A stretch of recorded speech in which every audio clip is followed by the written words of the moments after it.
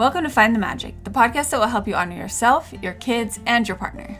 We'll give you tips and strategies to create peace and authenticity within your family. We inhale a ridiculous amount of books and life tools and distill the information for you. I'm Terralyn Griffin. I'm Caitlin Gabriel. And I'm Felicia Allen. Let's find the magic together.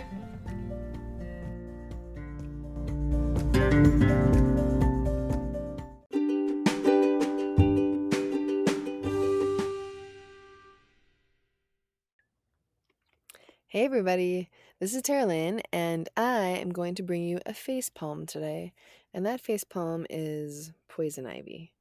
I am weirdly nerdy about, I spend a ton of time in the mountains with my kids and without my kids, and behind my house. Literally, if I'm feeling off in my day, I walk outside and I go in the mountains for 10 minutes, whatever.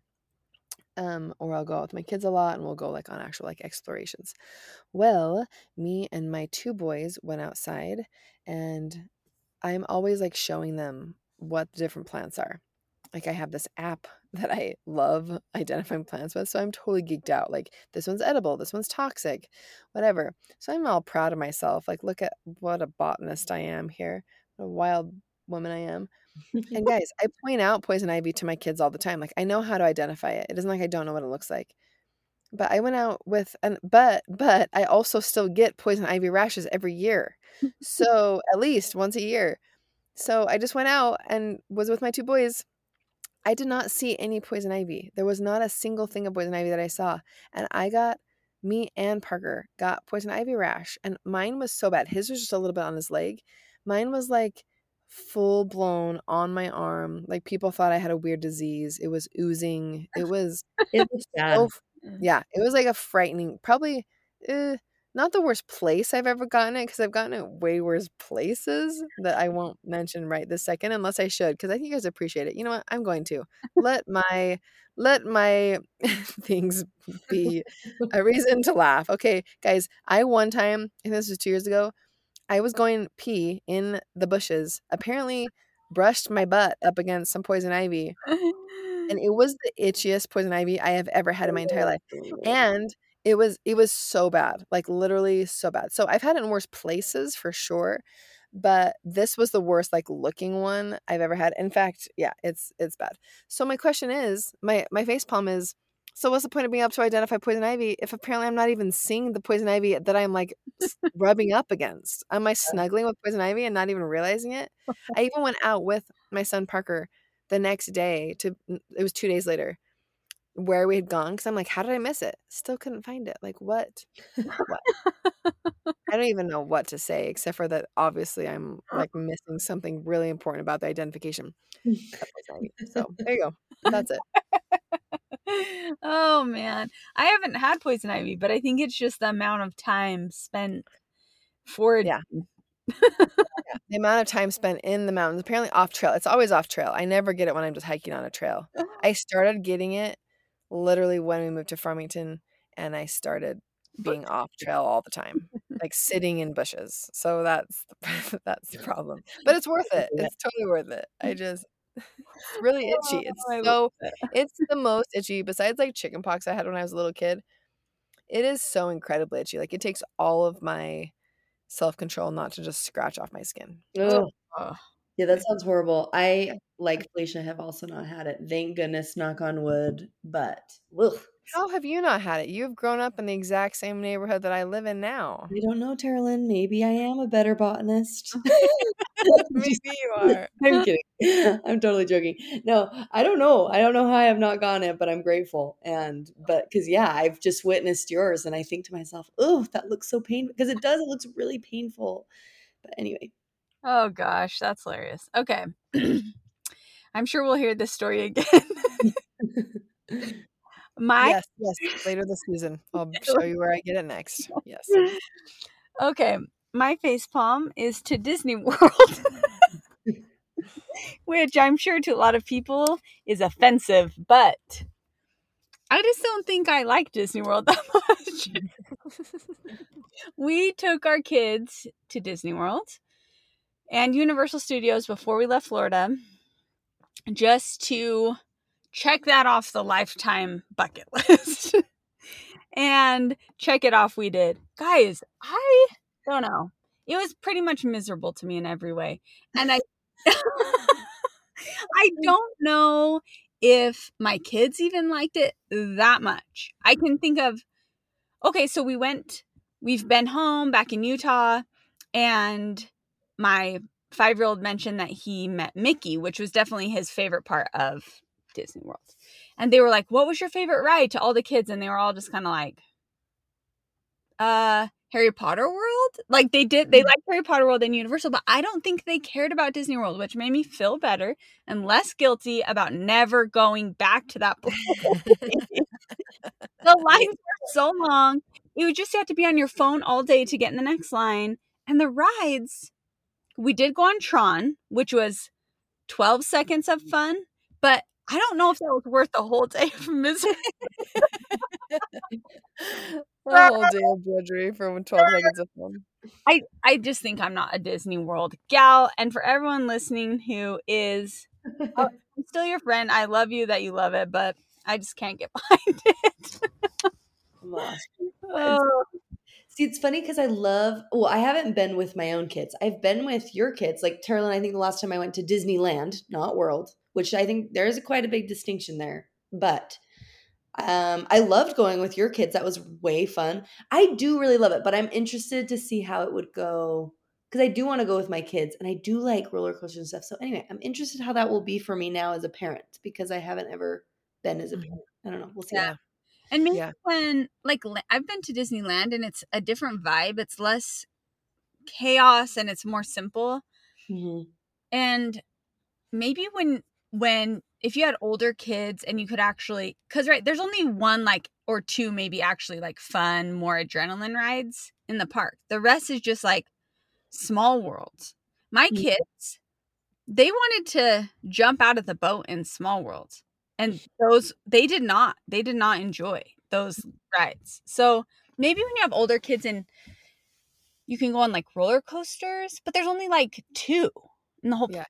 Hold on. They want to jump out the boat, like they want to get out of the ride. Like, I hate this. Get me out of here. Hated it so much. Oh, Hated it. Because they were bored or because they were scared and creeped out?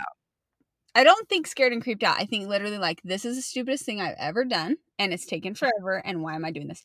We were on Jungle Cruise, and my kids were looking around going, Mom, these animals are all fake.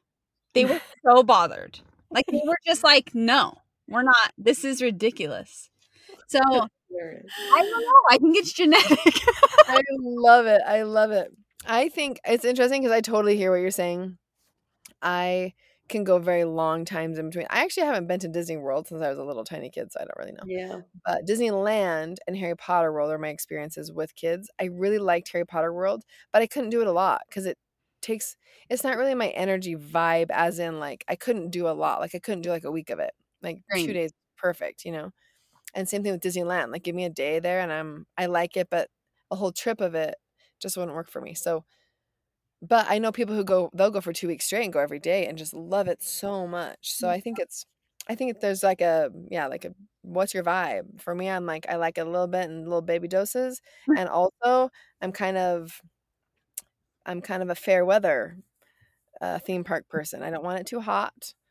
I don't want it too crowded. I'd rather go on a really off-season, kind of coldish day if I'm going to like it. So I'm kind of, like my mom says with skiing, you know, she only goes on like perfect days. If I could choose, it would be every like few years, not that much time, and in ideal, specifically just not hot. I don't like being hot, staying in lines all the time. Like it's not very fun. And kids, and then they're climbing on you, and they're like, man, they're like leaning against you all the time, and you're like, get away from me. We're here for you. Have fun, okay? Oh, that's hilarious. Yes, agreed. Okay, well, I am looking forward. Well, kind of, not really. I don't know. Now I don't know how I feel about the time that I will go with my kids. We'll see. I don't have any plans to, not for a while, but okay. Well, mine is also going to be a face palm, which triple face palm for Oh, us. face palm. Oh, Yeah. yes. Okay, so mine actually, this is hilarious. This actually just happened yesterday, which maybe for you guys, you're going to be like, oh my gosh, this happens to me all the time. But this was the first time in my motherhood career, which actually I'm kind of amazed that I've made it this far. Because now it's been 4 years. But yesterday I was with Cam's mom. We were doing like a fun little outing. Anyway, at the end of the time, and I didn't realize my youngest, who's like 1.5, he had my water bottle drinking it and I hadn't really been paying attention. Anyway, we get in the car and I get all the kids in, I'm ready to go. And I was kind of feeling like a little bit done just at the end of it, just because like my kids were kind of tired. And so, I get in the car and I go to take like a nice drink of water and it was the floaty water, like so much yuck, yuck, yuck, yuck. And so I like drink it and I was like, oh, like I like opened the door and like spit out everything. And I was like, oh no. And I looked in and like the water was just cloudy with whatever was in there. I'm not even 100% sure what was in there. I think what had happened though is that Will had but again, I don't know. I don't think I was paying enough attention. I think he had put some goldfish just in the top of it. Like, so anyway, so it was just like, That's so gross. it was so bad. It was so bad. And actually, because of course my kids drink out of my water bottle. I mean, they don't drink out of anything else. So I feel like, but I'm usually pretty careful. Like if they've eaten, I'm usually like, okay, swallow. Like I'm like, swallow. Okay, now you can drink. Like I'm like, none of this. Like I'm not going to do this. So again, I'm kind of amazed I've made it this far because of how much they drink out of my water. But it was bad. And then what was bad about it, that was bad the one time. Like I almost threw up. Like I was like, oh, it was so bad. And then, so I like close it. And Robin, my mother-in-law, was really nice. She's like, oh, you can drink out of mine. I'm like, no, I'm actually not thirsty. I think I'm just like, it was just a habit. But then it happened like 2 more times on the drive. I just wasn't thinking. I was talking. So then I would like go to drink it and I'm like, oh, and as I was drinking it, she's like, Caitlin, I think that's a bad one. Like, I think that's a yucky one. Anyway, so then it would be like the same thing. I'd like have to open up the door and like, throw it all up. So finally I had to put the water bottle in the back seat because I'm like, okay, this is not working for me. Like I need for me, somebody. It was so bad. Oh my gosh. I'm laughing. I thought you were going to say you dumped it out the first time, but I love that you just kept the floaty water and you just kept accidentally drinking it. I know, so bad. Because now I have actually cleaned the water bottle. Obviously, I did that when I got home. But now when I drink out of the water bottle, I almost have like PTSD. That's what reminded me of it before. I was going to do a different high five or face palm. And then every time I drink out of it, I'm like, I almost get like a reminder. Like I'm like, is there something in here? Yeah, I'm sorry. That's disgusting. It was gross. It was gross. Yeah. One of my favorite floaties of all time was watching Jeff one time. It was a clear water bottle and Savannah had put spit a bunch of cake into it. It was so gross. And but it had all settled at the bottom. So we all watched as he like put it up. And as he did it, it was like a snow globe, just like everywhere. And you could see it. Like in your water bottle, you couldn't actually see it, right? We were at a wedding and it was hilarious. Anyway, there's just something about floaties that is just truly in your bones, like so disgusting. So even just hearing that, I'm sorry you experienced that. Yeah. Thank you. Thanks for your empathy. And yeah, even just hearing that story kind of makes me want to throw up. So, so gross.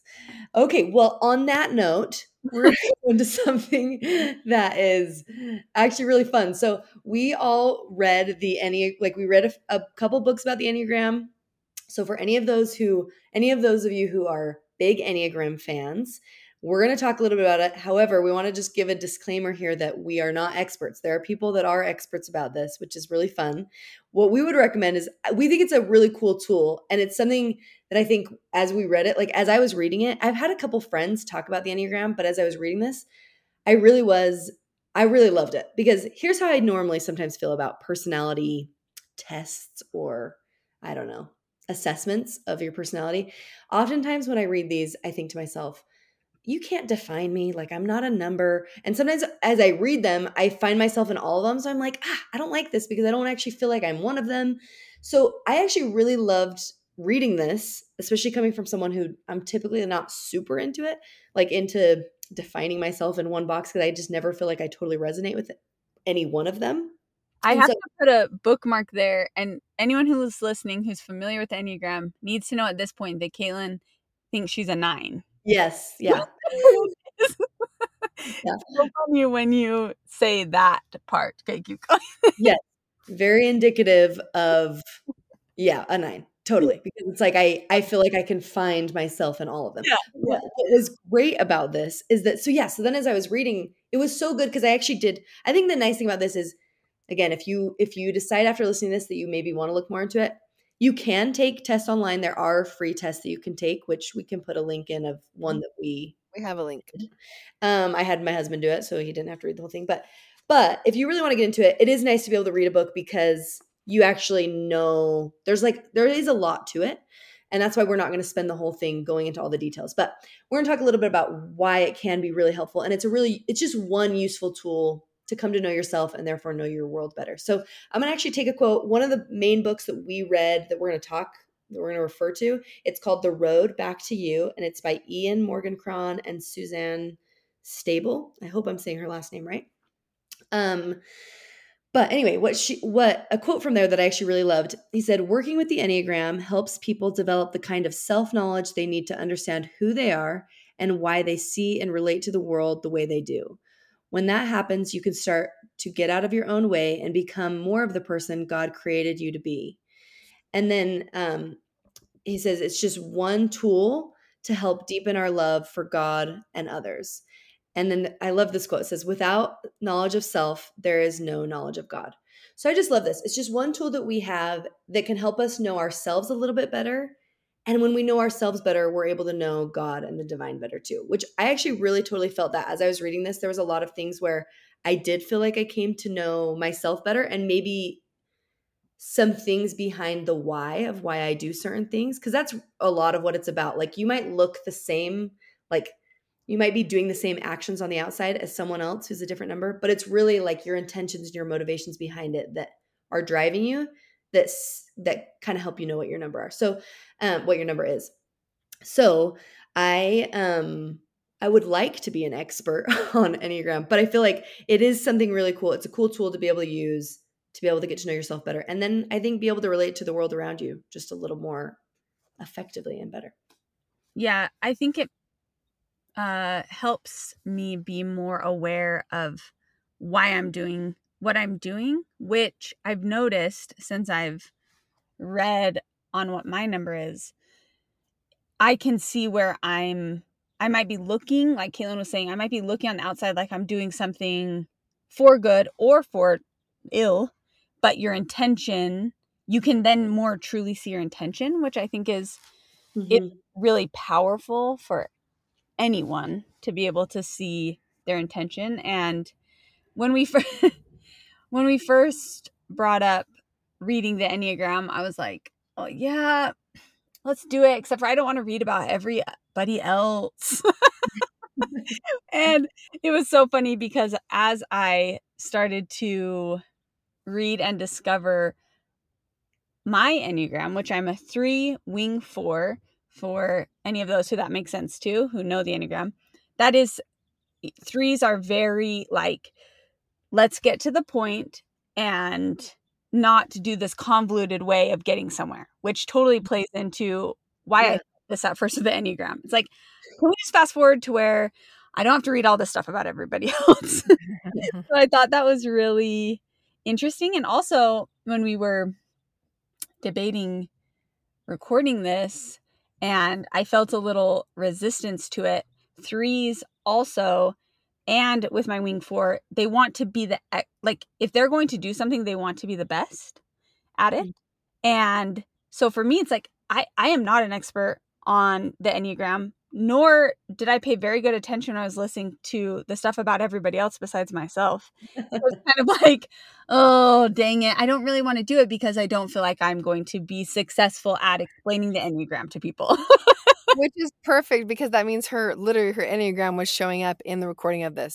We've actually recorded it once and it didn't work.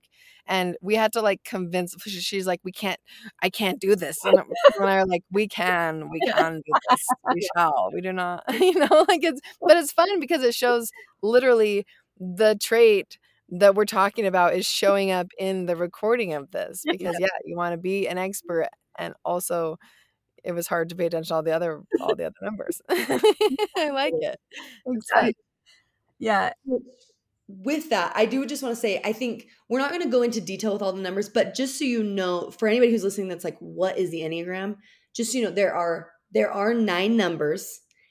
And as you learn about it, you kind of discover what your number is. And it's kind of interesting. I'm just going to briefly say that you can have a wing, which is like one of the numbers on the side of your number. So like I would be a 9 wing 1. Felicia just said she's a 3 wing 4. Anyway, so you have that. And then it'll also talk about where like your number can kind of reflect traits of other numbers when you're in a stress place or when you're a security place. And that all sounds kind of convoluted, but I think what makes it, I think again, what I actually really liked about that is that again, it wasn't just a single, like, this is your number and this is what you are. It's like, it can look differently when you are stressed or when you're like in an unhealthy place, and it can look differently. And I feel like I saw that in myself. So I think that's what kind of makes it, you almost feel like it resonates a little more with me, is because it's like pretty dynamic for who you are and how that looks for different things. So anyway, I feel like it's totally worth looking into for anybody who is kind of wondering about this.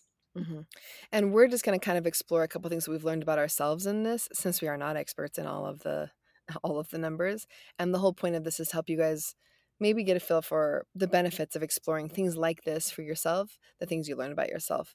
Because I mean, I hear a lot of people be like, why does it matter? Like, you're just labeling me anyway. Like, there's no point. But for us, all of us with our different type, I mean, no matter what type you are, what we found is there's such benefit in just knowing a little bit more about yourself so you can identify. For me, it's actually really helpful to be like, that's actually just a trait of mine that's just not helpful. Or this is a strength of mine and I'm just going to like, yeah, this is a strength of mine. I'm going to do it. Or, you know what? The most beneficial for me actually has been knowing that like, oh, that's just this is a thing that doesn't serve me. Mm-hmm. And I didn't recognize it before, right? But now that I know that it doesn't serve me, I can much more easily either process it or work around it. Does that make sense? Mm-hmm. Totally. Yeah. Have either of you noticed anything like as you're going about your day? I've had a couple of these and I can share, but I was wondering if you guys have had this where you're going about your day and a situation happens and you're like, oh my gosh, that's my 9. Yeah. Oh, totally. Yeah. I feel like when I first read this, and because the 9 was kind of at the beginning, when I first read this, there were certain things where I think Carolyn put it this way, but I agree, where I was offended by it in the fact that it was like, oh my gosh, no. Like, yes, I do that. And here's why. And I was almost like, yeah, it like got to me to my core because I realized that I do it. So then, yeah, throughout there was, especially right after reading it, where I would like see certain things where I would maybe tend to maybe do something. And I was like, wait a minute, hold on. I don't like, it was good because I almost was able to like realize things that I was kind of doing just mindlessly. And I was able to think like, wait a minute, do I want to do this differently? I can approach this in a different way. So yeah, totally. I feel like one of those things would be, for instance, nines are known as being like the peacemakers. They're like go with the flow. They're usually really they're good. They can be really good mediators. They're able to see different perspectives, which are all really good strengths. And I actually do see those in myself, and I'm grateful for them. So I feel like that's a gift, but also it can be a weakness. And one of those is that I do avoid conflict. Like I'm very conflict avoidant. And I've realized that I actually took like a communication and conflict class when I was in college. And I actually realized that pretty quickly in that class that I was conflict avoidant. There's like different conflict styles.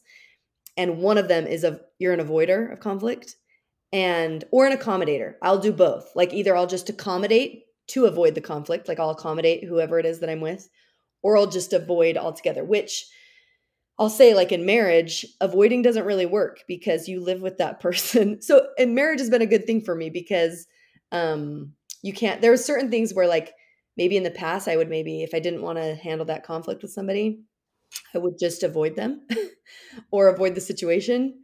But with marriage, it's kind of like you've got to work things out. So I would tend to then instead like maybe accommodate or merge. And once I learned that about myself, and I feel like especially reading this, it's been good for me because I've realized like conflict in itself isn't a bad thing. And I feel like this has gone over time, but I really have liked reading this because I feel like it did give me some reasons as to why I do it. And so I do like I will pay attention throughout the day of like when I can see myself that I'm trying to avoid a conflict. Maybe not the day, but like throughout even a week. And I like almost have to consciously coach myself through it of like conflict itself isn't a bad thing. I can like talk about this. It's going to be okay. And it's not going to be the end of the world. Because the other thing is too, is that like something that might not seem like a big deal to other numbers can feel like a really big deal to a 9. So anyway, that's something that I've noticed too, is that it's like, this actually doesn't have to be as big of a deal as I am thinking it is. So that's like one way that I think I've noticed it myself, and it's been just another added tool for me to recognize it in myself. Mhm. So is Cam a conflict avoidant number, your husband? Or like how does that play out in your relationship? Because I can see how, say, like a 3, I think I have to be really aware of pulling like opinions out of someone who is more of a peacemaker, because my personality would tend to over like just make the decision, Yeah. you know? But if Yeah. I have 9s or other like numbers in my life who are more peacemakers, I want to be sure that they feel like their stuff is heard. So how does it play out in your relationship? Well, yeah, that's a good question. Because so Cam took it. He thinks he's a 1. And I think there is like a lot of 1 about him. So I think that's right. There's like it's kind of hard to like diagnose somebody else, but um and 1s are like their title is a perfectionist, and they're very detail oriented. They're good at things. I think for me and Cam, though, I think it's helped over time. I think he has learned and realized, which has been nice for me. He's learned and realized that that is my tendency, is that I do tend to either avoid conflict or even simple things. It doesn't have to even be a big conflict. It can be, and I don't even consider these conflicts, but even if it's like a decision of what we're going to do that night, like after the kids go to bed, or where we're going to go to dinner, or those are just a couple of examples. It's not even a conflict. I don't see those things as conflicts, but it's how, as my 9 self, my go with the flow state is just like, oh, what do you want to do? Like, so if he asks me, I'll usually like, I just tend to just turn it back of like, I'll like maybe give some options sometimes, but then I'm like, but what do you want to do? Like, what sounds fun to you? And I think what's been nice is that he has realized that along probably long ago before I read the Enneagram, but I think he's good at very gently and kindly being like, okay, no, but like he'll kind of like help me work through what I would want to do, or like where I would want to go, or in a conflict.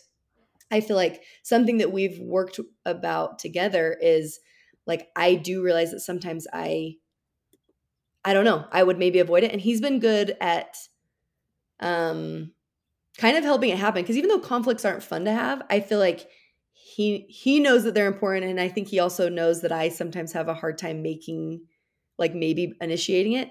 So he's been good. Like, we do try to every week have like a time where we like have an inventory, like a couples chat where it's like, okay, what's going on? And sometimes I avoid bringing it up, even though if I want to bring something up, I have a hard time actually like doing it. So he's actually been good of like, he'll like initiate things like that. So that's a few examples of what it looks like in our relationship. Is it's been helpful because I think on his side, he realizes that that's something that I have a hard time with, is like maybe initiating a conflict or things like that. And he has chosen, which again, I actually totally recognize that he's made a conscious choice to like help make those times a little easier for me by like, he'll initiate it and he'll respond in a good way. And that's happened over time. Like, I think as we've both come to know each other, but he realizes, like, he totally knows that that's something that I do, that I'll just like kind of go with the flow. I'll merge, like when it comes to like opinions about things, especially like things that we want to do, I will just kind of sometimes be like, yeah, what do you want to do? But he's really good at being like, no, no, no. Like, seriously, what do you want to do? Like, we're going to do what you want to do. And then like, we actually really do it. So those are some things that have been helpful for me. And I also realize that that's not something that everybody's going to do. So I don't think that it should be someone else's job. So with reading this, it's like, I don't think it should be someone else's job to always make sure that I'm like getting my say in it. Like, that's my job. You know what I mean? Like, I should be able to say that this is something. So I think that's been good for me, is that I've been like, hey, I can say my opinion even with recording this. Like, so it's funny going back to the recording. Felicia was like, I don't know, like if, I don't know if I'm totally feeling it in this way. And you were very good at articulating it. And it was good for me. I think I did this right. But it was like, no, I actually do still think it would be good for these reasons. And probably still the piece, but it was like, and I also see if it's not right for you. But I think sometimes I might just tend to be like, okay, yeah, if you don't feel good about it, then we won't do it. But I think I've gotten better at being able to say my opinion and still almost maybe appease my peacemaker side of being like, and it's okay whatever we do, but like this is how I feel, and I think we should do it. You know what I mean? Totally. That's been something for me. So this is I think I'm also a 9, but so does our brother. So that makes me concerned that I'm really not a 9, because what are the chances of all three of us being 9s? I don't know. Like, I thought I was a 9 until I heard that, and then I was like, wait, are we? Are we? Just Or to is be this clear some though, I think you're a 9 though too, but keep going. and Felicia, anyway, Felicia, I want to know your opinion too. But anyway, I just want to add. So if we're talking about how this affects us in our daily life, it's interesting because that is also for me the magic. I would say I'm a little different than Caitlin in that, like, I think I do say what I want more. It's a little easier for me to say what I want. In fact, I actually have no problem saying what I want. What am I saying? But I think there is something beautiful about what I've specifically found it as a family, like as we're talking as a family, meaning my family of origin, which apparently is a bunch of 9s, us 3 kids at least, apparently, I don't know. But that people didn't want to say, like, say just for example, choosing a restaurant. People don't want to say because they don't want to make, like, say we have, like, if one person really wants it, it just like, let's just defer to the one person, right? But something I now do in my family with my little kids too is I want everybody to say it's just a vote. It doesn't mean you're overpowering somebody else. It doesn't mean you're like saying that what somebody else wants doesn't matter. It's that your voice matters. So I want everybody to say what they want. And yeah, of course, we're not going to be doing it because we're only going to one restaurant. So we're going to have probably 3 or 4 different restaurants said, but I want everybody to say what it is. And for me, that's important. So with my own children, I have one child in particular who defers and defers and defers to other people's emotions. Like, literally, she senses something is off and her tendency is to do whatever she can do to make that person feel comfortable. She can tell they're uncomfortable. She goes to make them comfortable, which is a superpower and also a toxic trait, depending on how much you're using it and where, right? And I empathize with her so much in that. So for me, it's like, I need you all to exercise saying your wants. Are we all going to get our want here? No. But saying it as like a vote really has helped in my family of origin and my current little family to really help those peacemakers still have a voice. You know what I mean? That there is nothing wrong with saying what you want. Mhm. And then of course, when a group, you're not going to get everything you want every time, but being willing to identify what it is you want and voice it, I think is an important quality. So if you 9s out there, or the peacemaker is one of the things they call 9s.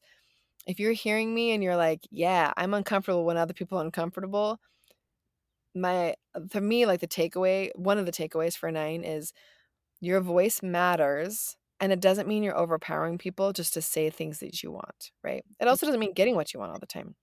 But being able to identify it and speak it, I think, is an important practice for a 9. And how Totally. that shows up for me as a toxic trait. So the benefit of this trait for me in my life is I feel like I can really tap into people's emotions and I can really give them empathy and presence when I'm with them. So that's the gift Which is a major I gift. find in this type. The toxic, and I'm going to say it as a toxic trait because it really is unhealthy for me, and I have really experienced it being unhealthy, is, um, for example, I will bring up something with somebody. That's a hard thing. It's a conflict, right? This is something that's making me frustrated or unhappy, or this isn't working for me or whatever. So I'll bring it up. And then that person has an emotional response, which they are entitled to, right? Like, there is nothing wrong with feeling emotions when somebody brings up something difficult. Okay. So far we're on track, right? I am Mhm. expressing something, another person feels emotions about the thing I say. Okay. Then this is where the toxic trait comes in. Then I take all the emotion that they just showed me and I'm like, hold on, let me take your emotion. I'm just gonna, like, lift it up and then I'm gonna, like, move it around and fix it. Like, I don't want you to feel uncomfortable. I don't want you to feel bad. I don't want you to feel that, like, I just feel bad now that you feel bad. And so, like, then I'm just taking responsibility. And the cool Mhm. thing about this, and if anybody doesn't, I'm gonna actually I usually don't, like, just say follow Instagram influencers, but there's a psychologist who I would highly recommend. She's a holistic psychologist, and she talks about this all the time. I'm gonna post her little handle here. But literally, so I'm gonna quote her right now. adults can handle their own emotions. So I don't know if this is like mind blowing for anybody else because it sounds so simple. But I'm going to say it again. Adults can handle, you can allow other adults to handle their own emotions. So just so you know, if that's like mind blowing for anybody else, like you don't have to fix it. But the difficult thing is about being a 9 is I feel like there's been a lot of times in my life where I can fix it. Like I do fix it. Mm-hmm. And if there's like a conflict in a group, that's like my gift. I can like Mm-hmm. sometimes, not all the time, but like there's been a lot of times where I'm like, oh yeah, like I made people feel comfortable by helping smooth that out. But Mm-hmm. the thing is that's not really the healthiest. Sometimes that is healthy. Sometimes you do need a peacemaker and a mediator. You really do. The role is an important role sometimes. But if you're taking that role on in every single situation, that's where it's not healthy. And Right. allowing other people to just feel their own emotions, which I know as I'm saying this, you listeners are probably like, Terrlyn, you've told us this about children so many times. You've been talking about that. You can allow children to have their own emotions and you can set a boundary and they can be sad about it and you can just allow them to feel that emotion. Why are you having a hard time with with adults? Because yeah, with kids, I get that with kids. Like I can With kids. set a boundary with my 6-year-old and he can be so sad about it and I can literally be like, you're sad about that and I can hug you, but I don't feel this weird like, now let me fix your emotion for you because I practiced it a ton. Mm-hmm. So I know you guys are thinking, Carolyn, you already know this. Like, why are you acting like you don't know this? But apparently I didn't know it with adults. So that's a way that this has really helped me know something about myself and also with help of therapy. So I have a therapist who also tells me, you know what I mean? Like this is a lot of different angles. You guys can't see my hand motions here, but I wish you could. Lots of different angles coming in, but this has been one of the tools that have helped me. So there you go. Everybody can be responsible for their own emotions. And your voice matters. You can say a vote anytime you want to say what you want and desire. Okay, that's all. That's one of the ways it shows up for me in my own life that I've really been noticing lately. So Yeah. Totally. And I see that in you, Carolyn. By the way, like I feel like when I'm around you, like I think that is a major gift of yours is that you can do those things. Very good at, yeah, bringing peace to the situation, helping people feel comfortable, manage people's emotions. And like you said, I think it can be a major strength and it can be like if in an insecure place or if left unchecked, it can become a big weakness. So I think it's a good thing to recognize that it can be both, but it's up to you to be able to make it if it's being a detriment to yourself, it's not a healthy, it's now become a weakness. So I think it's good to be able to recognize it. And I think all of this just comes from being aware, like being Mm-hmm. aware that this is a thing that you do. And anyway, going forward.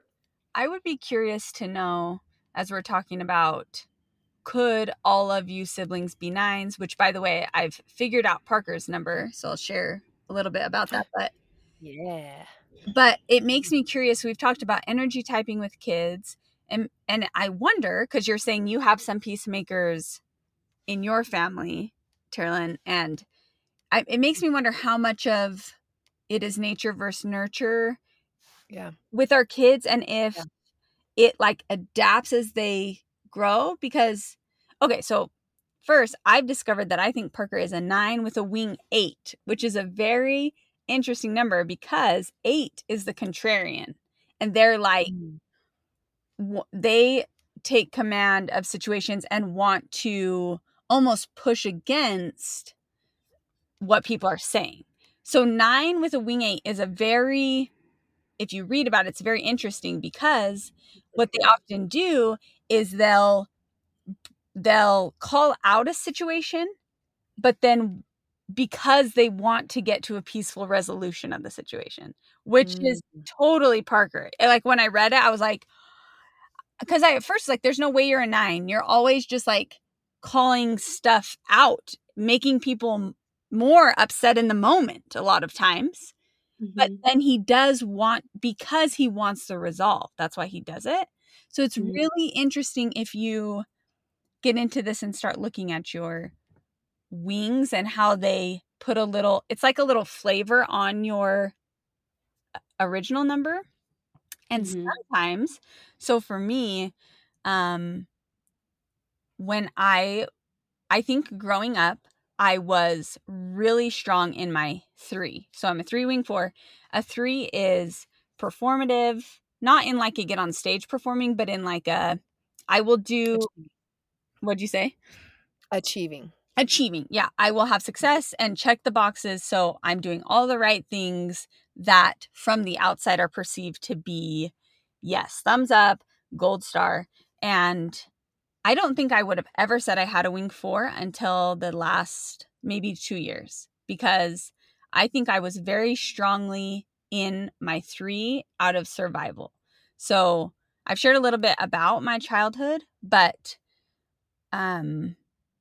in order to get to the place that I viewed as a 3 as successful, I needed to basically be more like a chameleon to succeed in situations, to be the best, whatever I was going to be. So 3s have this, they need to work, they need to be leaders. If any relationships are interfering with their goals, then they will change them. They will change themselves, they will deceive themselves to succeed, which is very interesting. If you think you might be a 3 and you read into this, you'll start to, a lot of politicians are 3s. It's interesting once you dive into it. But as I've done more work on myself, I feel like I've healed the part of me that is more a 4, which is more vulnerable. And it's interesting because my wing 4 makes me call out things that are inauthentic in myself as a 3. So 4s are very averse to anything that's inauthentic. And I feel like I've only felt safe enough to call my ego out in those ways in the last few years, as I've, done a lot of work through meditation, journaling, whatever, just been more aware of my own feelings, my body, um, my relationships, and putting them before success, those type of things.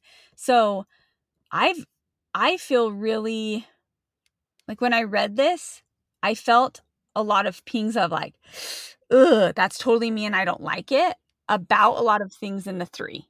And that's how they say you might know you're the number that you're reading, because it will Yeah. really offend you. Yeah.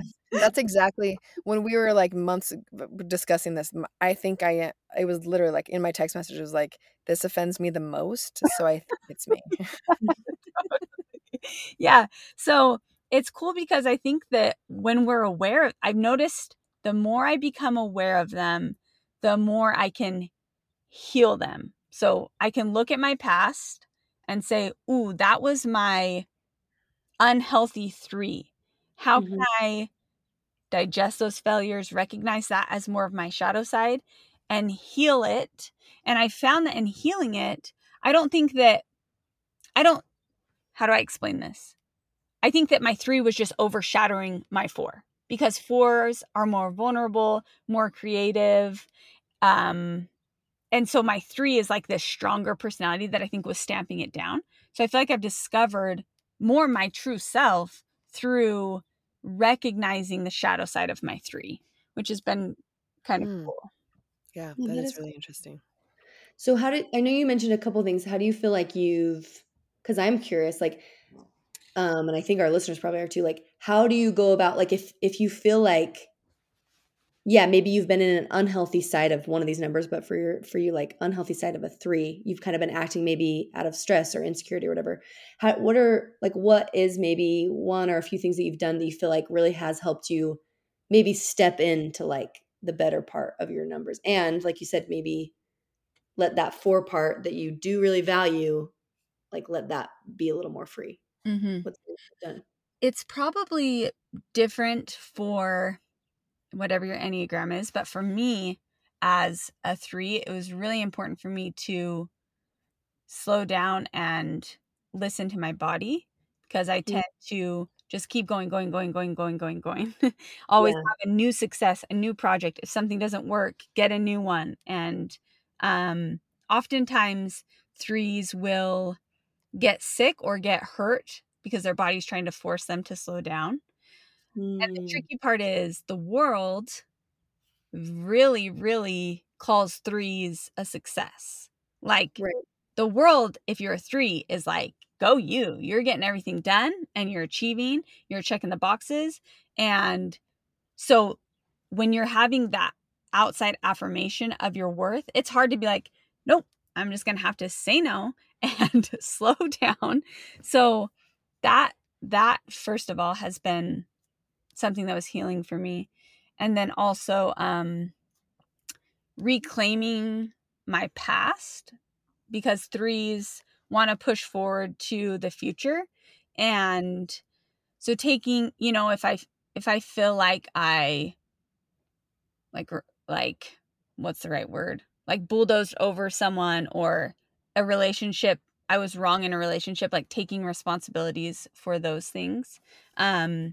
If I like push past someone in order to succeed, recognizing that, journaling about past, almost like past selves, because I'm sure a lot of people do this, but threes can kind of like cover over and make up new stories for themselves, or who they are, to make a rosier picture. So looking back and like reclaiming those things have been really helpful for me. And then also just knowing that behind all those achievements and success, whatever, I'm there. Like, we each are of value, regardless of, maybe for a 9, it's you're keeping peace and all your relationships are like flowing smoothly, and you have this like, you're mostly like have this happy life. Or for a 3, you're achieving, you're checking off the boxes. Behind all of that, we're all of value. We're all of value. Like, all of these Enneagrams have a way that they feel worth. And those are often the things feeding our ego. So for me, that was really important, just to say, it's just me back here. I don't have to play all these roles, Yeah. which is Yeah. still, I mean, every single day you have to do it. Yeah. Well, I really like that. I feel like I think the cool thing about this too is that it's like, I mean, it's just like with most of life, like we can get better at trying to be in a healthy place so that we're coming at our daily lives from a place of security. But I think it really does have to come from being aware. So I love that, because it's like, I feel like even, we get better at doing things. We get better at handling the things that we maybe were once folly for us. But I think like that's the thing. It's like every day it is like a new practice of figuring out how that's going to look for us to be able to respond in a healthy way. I really like in in the book that we read in The Pathway Back to You, at the end of each chapter, so at the end of each number, he talks about 10 paths to transformation for each number. So it'll say like at the end, here's some practices that you can do to transform yourself into being the best, like kind of the best version of yourself. And it's interesting because for threes, the number one thing says it's important for every number to develop a practice of silence, solitude, and meditation, but it's particularly essential for threes since you place high value on activity and productivity. So, and I mean, that was like the number one thing you said was like Totally. taking the time, like actually really taking the time to be silent and meditative, because otherwise it won't happen, especially for a 3, because it's like they're just go, go, go, go, go. Yeah. So I really like that. I love that. Yeah, that's very true for me. Yeah. Yeah. I think one for me, like when I was looking through this, for me, like in the pathways, or sorry, in the paths back to transformation for a 9, the first question was actually journal on the question, what is my my calling or life's program? Am I pursuing it or postponing it to keep the peace? And anyway, that was actually really good for me, because I think, especially as a mom, I think being a 9 too, it becomes really easy, because that is like I want to like help everybody feel comfortable, but it's just a good practice to be thinking like, am I postponing something that I want, or like mostly because I'm just kind of not paying attention to it. Like I'm almost falling asleep to it. They actually talk about that in the book, like falling asleep to it. Anyway, it's like something that I have to think about. And again, coming back to like taking the time to journal it, that's been something that's been like interesting for me, like a good practice. Because a 9 insecurity. So again, one other way that I've actually seen this in my life is when I'm insecurity, we actually reflect the positive sides of threes. So the positive side of your number, Felicia. So that looks like being more goal oriented, decisive, self confident, in touch with life's agenda, and like I believe my presence in the world matters. And so in those like healthy places, we can experience more genuine peace and harmony. So, and I feel like I've definitely seen that in my, like, I feel like there are times in my life, and honestly, probably more often than not, where I actually do feel like I emanate those sides. Like I am really goal oriented. I do these things. So I have these really cool things that do emanate. I'm not always just like, oh, whatever. So I see those sides of me too. And I feel like when I'm in a really good place, like I sometimes notice how I maybe fall asleep to that, but when I'm in a good place, I can totally like, I feel that side of me emanating, which I like. And so I think that's a good thing to know as a 9 too, that it's like, it's not like you're always just go with the flow. You can like be productive and do all those things, but it comes with being aware and like being aware of what you're doing. I was going to say that part of the 9 did not resonate with me for both of you, because I see you both as self-aware of what you want personally, and that you will seek to like access your goals. So that is really good to know. I was very confused by that part of 9 for both of you. So good. I'm glad you said that. Yeah. Mhm. Yeah.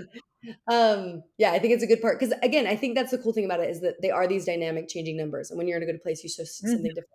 One thing that I did want to say, actually, Terrell, I see this in you with the 9, and mostly because you've said it. Like, I don't know if I would have known had you not like said this, because this is something that would be happening in your own mind. But it does talk about how 9s go into they call it the inner sanctum. So like they'll go into this place of peace within themselves, and they want to maintain that place of peace, which I feel that. But during that time, like especially like it can be during times of stress and not, but they'll like if they retreat to their inner sanctum, it's kind of like one of the things that they'll do is they'll like replay past events, they'll think through different things. And Terrell, I know that you've just said that you're like, I will think through like conversations that I've had in the past. You'll like walk through conversations that you'll have like hypothetically with people. So anyway, that actually when I read that, it made me kind of giggle because Mhm. I feel like that's actually a big, Mhm. like you've told me that you do that you'll just like go in your own mind and like have like Oh, full yeah. on dialogues with people in the past, Yeah. present, future. Anyway. All the time. And I remember when I told Felicia that years ago, she was like, "What?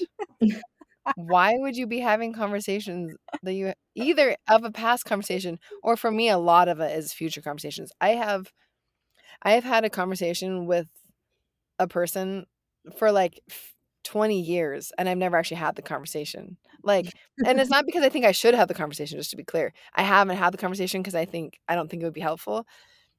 But what I'm saying is like, um, and anyway, what I'm saying is like, it's literally like I have in my head, I like think of ways like, what if I said it like this? Or what about like this? And yeah, I do that all the time, all the time. And ever since I was a little kid, I mean, literally, again, it's a good thing and a bad thing. My best friend growing up, she was like, she called it Terrellin's World. She was like, were you in Terrellin's World for a while? Like, I was like, if I'm there, if I'm on the inside, I am not somewhere else. Like, I am not where my body is. Mhm. And when I first got married, my husband, like, his feelings were really hurt because we would go somewhere on a trip or something, and I would be like sniffing a flower, and he'd be talking to me. And I didn't even, like, I wouldn't even hear him. I didn't even know he was talking to me. And I had to be like, hey, if you want me to listen to you, you got to like look me in the eyes and make sure that I am responding back to you. Because if I am, I'm with you. I can give you you have my full attention, I am like way with you. And I'm not going to notice flowers or even what country we're in, like, because I'm with you. Right. But if I am looking at a flower, then I'm not even going to hear the words you say. Like, literally don't even have the capacity to hear it. And so it was actually something like I had to like teach him, like, if you're going to talk to me, or like we'd be watching a show and he'd say something and I wouldn't even hear him, and he'd be like, I was just talking to you. And I'm like, but I was watching a show. I didn't even hear. It isn't that I was trying to ignore you. I actually didn't even hear it. So what I'm saying is, yes, inside my own mind is like a whole, and now that I've watched Sherlock Holmes, I call it my mind palace. I like that better. Like, it's this cool place that I like to go to. And when I'm there, I'm not where my body is. But it's interesting because something that I really noticed, something that they say about, and this is, I'll put a link to this. It's called the Enneagram Institute. They have some really great, it's just some cool tools you can read a lot about your individual thing if you don't want to read the whole book. But it says, ironically, for a type so oriented in the spiritual world, 9 is the center of the instinctive center and is the type that is potentially most grounded in the physical world and in their own bodies. The contradiction is resolved when we realize that 9s are either in touch with their instinctive qualities and have tremendous elemental power and personal magnetism, or they are cut off from their instinctual strengths and can be disengaged and remote. So for me, it's interesting because my body, because yes, I do go into a place in my mind and I do have tendencies to, I even love like, let's go off on some like woo-woo spiritual tangent in my head. But my body is actually the tool that I always use to ground myself in the present moment. Like when I find myself, when it's becoming, I think there's nothing wrong with going in deep in thought into your own brain sometimes. But sometimes for me, that looks like now I'm spiraling. I'm actually doing like circular thinking and it's taking me away in a not pleasant way. Like I'm just circling and circling and circling and it's not serving me. My body is my tool, which is so beautiful. That's why, I think that's one of the reasons why I'm so drawn towards yoga and I teach yoga is because I use that returning, like my body is what helps me pull myself back into where I actually am, which is here in this present moment, not in the past or the future. And also in location, I am here in this physical location. And because of that, my body has been this amazing tool to help me. It like pairs that. And I didn't actually ever put that together until we did study this Enneagram stuff, is where I realized, oh, it isn't that I'm like I have both, and using them together is where I find my peace. Because otherwise my brain can take me way all over the place, which I love. I love that part. But a lot of times it doesn't serve me. And so that's where I can really use my body to help me come in to the present moment. And I feel like my body has been, and we've talked about this on the podcast, but the more I get in tune with my body, it's incredible the things my body has to say. And it's part of this conversation with my mind and my heart. It's this beautiful kind of connective thing. It's an integrated, well, I guess what I'm saying is integrating the spiritual and the mental and the heart with my body is something. And as I'm saying this is not particular to a specific type. Everybody finds peace in the integration. It's just how that looks. And some people might have to use their mind more to help with that or whatever. But for me, my body is a place where I can pull myself into the present moment, Yeah. Yeah. I think the Enneagram is exactly that. A really cool tool to help all of us find integration in our own mind, body, spirit, heart, all of that. All right, everyone, let's find the magic.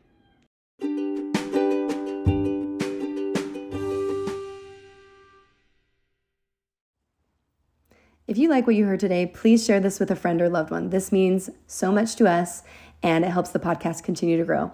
And if this podcast has meant something to you, there are 3 things that you can do right now that will help us immensely. The first is to subscribe or follow us. And you can do that by going to our page wherever you listen to podcasts. And then if you tap on the upper right-hand corner, there is usually a plus sign or a subscribe button. And just go ahead and tap that, and that will allow you to subscribe or follow us, which what this does is make sure that you never miss an episode, and it really helps us at Find the Magic. The second thing you can do is share it with a friend. So if you like what you heard, send it to somebody or post it on social media. This does a ton to help our podcast continue to grow and for us to be able to make more episodes. And lastly, if you've enjoyed being here with us on Find the Magic, we would love it if you could leave us a 5-star review. We read every single one of those reviews, and we appreciate them so much. And we want you guys to know that we feel that you, our listeners, are our friends, and we're so grateful. Thank you so much for sticking with us on this journey. We have loved it. So let's find the magic together.